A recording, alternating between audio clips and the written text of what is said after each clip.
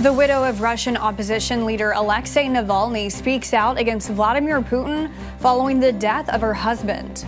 And Capital One says it's planning to acquire Discover for $35 billion. The Morning Rundown starts now. From the Straight Arrow News Studio, bringing the stories that matter to you from across the United States and around the world.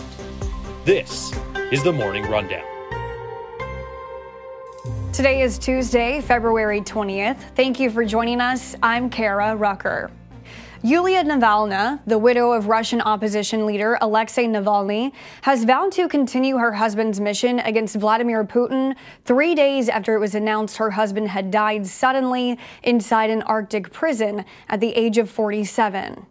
While Russian authorities claimed Alexei felt unwell before losing consciousness, in a video message posted to YouTube on Monday, Yulia accused the Kremlin of poisoning her husband and holding onto his body to cover up the murder. Yulia, who lives in exile outside Russia, says her husband loved their country more than anything in the world. That's why he returned to Russia following a poisoning attempt in 2020. I will continue Alexei Navalny's work, continue to fight for our country.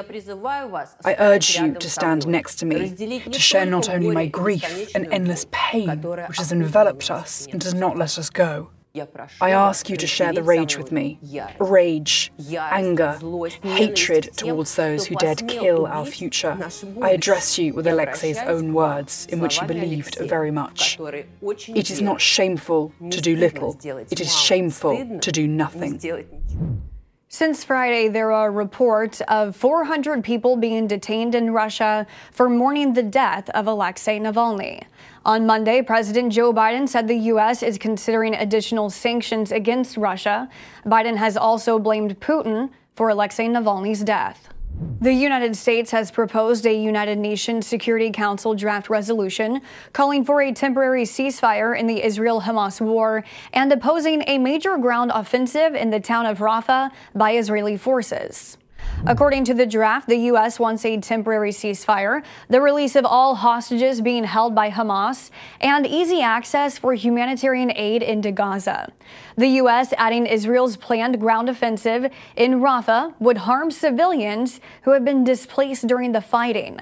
The U.S. draft comes as the Council is set to vote today on a draft proposed by Algeria, demanding an immediate ceasefire. The U.S. has vowed to veto that proposal, saying it could jeopardize ongoing talks for a pause in war. The widow of the former president of Haiti has been charged in connection with his murder.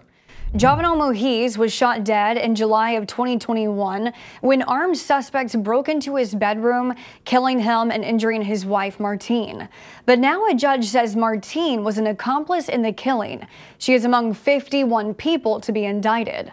According to the indictment, Martine conspired with the former prime minister to kill her husband. A lawyer for Martine told the New York Times before the charges were announced that she was a victim and remains in hiding. Some argue the charges are a result of politics, accusing the current prime minister of going after his critics. A separate U.S. investigation into the murder continues in Miami, where 11 men have been charged. A major credit card company could soon have a new owner. Capital One has announced it plans to buy Discover Financial for $35 billion.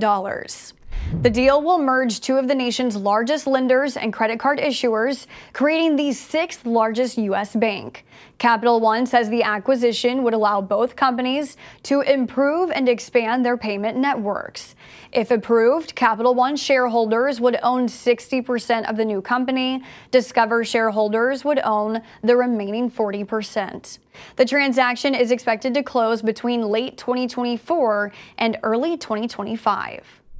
In a story that has waited 160 years to be told, a new report details a link between President Joe Biden and former President Abraham Lincoln.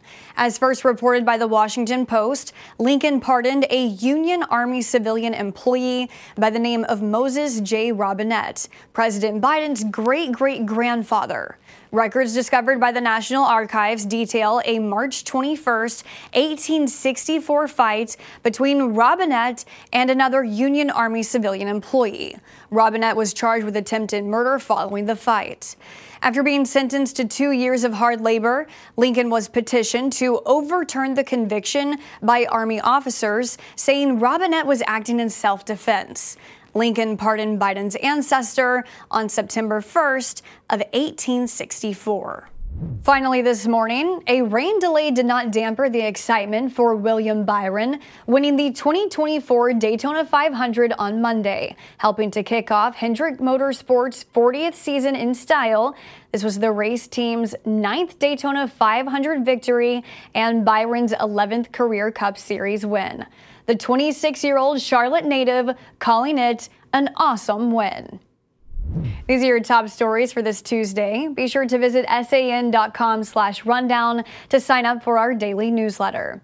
Unbiased, straight facts, that's Straight Arrow News. We'll see you back here tomorrow. Until then, I'm Kara Rucker. Have a great day.